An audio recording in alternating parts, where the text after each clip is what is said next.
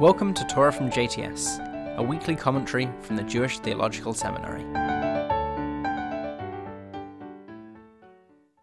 This week's commentary for Vayigash was written by Rabbi Burton L. Vysotsky, Nathan and Janet Appelman Professor of Midrash and Interreligious Studies at JTS.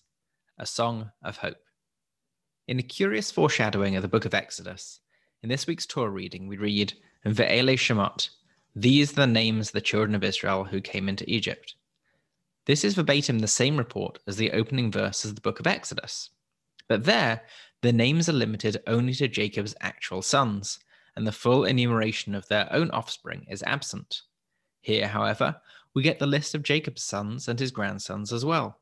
Curiouser, there is even a mention of great-grandsons. Judah's son Peretz's boys Hetzron and Hamul are listed, as are some others. Curiouser and curiouser, in addition to the matriarchs who were Jacob or Israel's wives, we learn the name of Jacob's daughter Dinah. And then, although unnamed, we find out in that same verse that Jacob had sons and daughters, note the plural. The only one we know by name is Dinah, and we only know about her thanks to her sad misadventure and likely rape at the hands of Shechem, the local prince, and the violent rampage by her brothers that followed. But look carefully. For most curious of all is the mention of Jacob's son Asher and Asher's daughter Serach. Serach bat Asher is Jacob's granddaughter. She is mentioned again briefly in another genealogy list in Numbers 26:46, and finally in 1 Chronicles 7:30. Serach bat Asher is mentioned 3 times in the Bible, and unlike her aunt Dinah, she seems to have merited mention without extreme suffering and violence. Her repeated appearance is one of those occasions in Scripture that scream for Midrash to fill in the gaps. Within the Torah, her chief virtue seems to be that she was among the Israelite clan who went down to Egypt during the famine to live off the largesse of her long-lost uncle Joseph, but it's hard to see what separates her from her unnamed and unnumbered sisters who also made the journey. Yet, through Midrash, like Alice through the Looking Glass, in Serach bat Asher, our sages of blessed memory have given us a heroine for our times. Early in the 3rd century CE, the rabbis imagined Serach is still alive in Egypt after centuries, when the Israelites are on the cusp of Exodus. Before they can leave Egypt, the children of Israel must fulfill a vow that their ancestor Joseph had placed upon them. In the very final verse of Genesis we will read next week, he adjures them, "Carry up my bones from here." But at that point in the Exodus story, centuries had passed since the Israelites entered Egypt. Who even remembered the vow that Joseph made them take? Why, Moses, of course. In the midst of the tumult of the Exodus, we are quietly informed, and Moses took the bones of Joseph with him. How did faithful Moses know where Joseph's bones were buried? The Tosefta Sota teaches that our heroine, long-lived Serach bat Asher, informed him. In the river Nile are Joseph's bones. Many centuries after the Exodus, long after the land of Israel has been conquered, a certain no-goodnik named Sheba ben Bikri rebelled against King David. Sheba fought and refuge in a town that David's general Yoav then besieged. Yoav threatened to destroy that town if they did not surrender Sheba. Scripture teaches that a wise woman counseled them to give up the rebel and save the town. Who was that unnamed wise woman? The rabbis ask him later. Why, she was Serach bat Asher. Who else? How long did Serach live?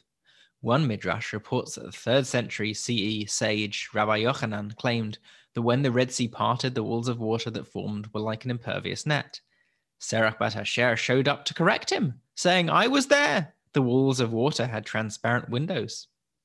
It is tempting to add to Serach's adventures.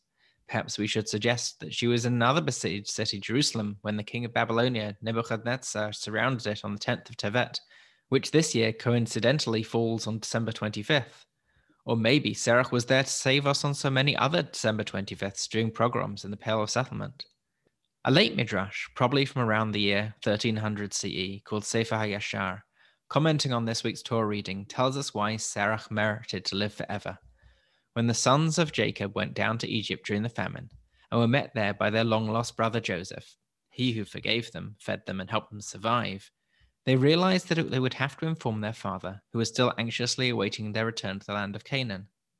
It would be difficult to let their father know of the cruel deception they had perpetrated upon him, allowing him for all those years to believe his beloved Joseph was dead, and watching Jacob mourn him without cease.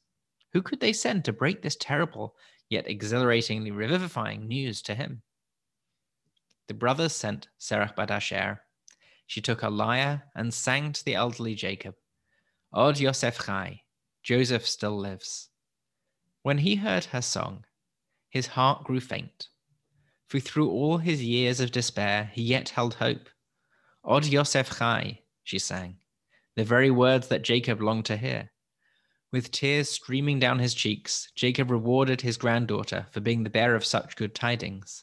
He blessed her and rewarded her with a promise that she might live forever. May that song always be our hope. Od Yosef Chai, for so long as Joseph still lives, and through us forgives and nourishes his family, which is our family, Serach and the Jewish people live forever.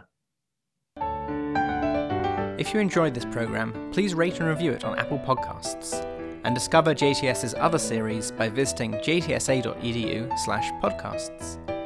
To learn with JTS faculty in live online classes, visit jtsa.edu/online, and you can get in touch with us by emailing onlinelearning@jtsa.edu. Thanks for listening.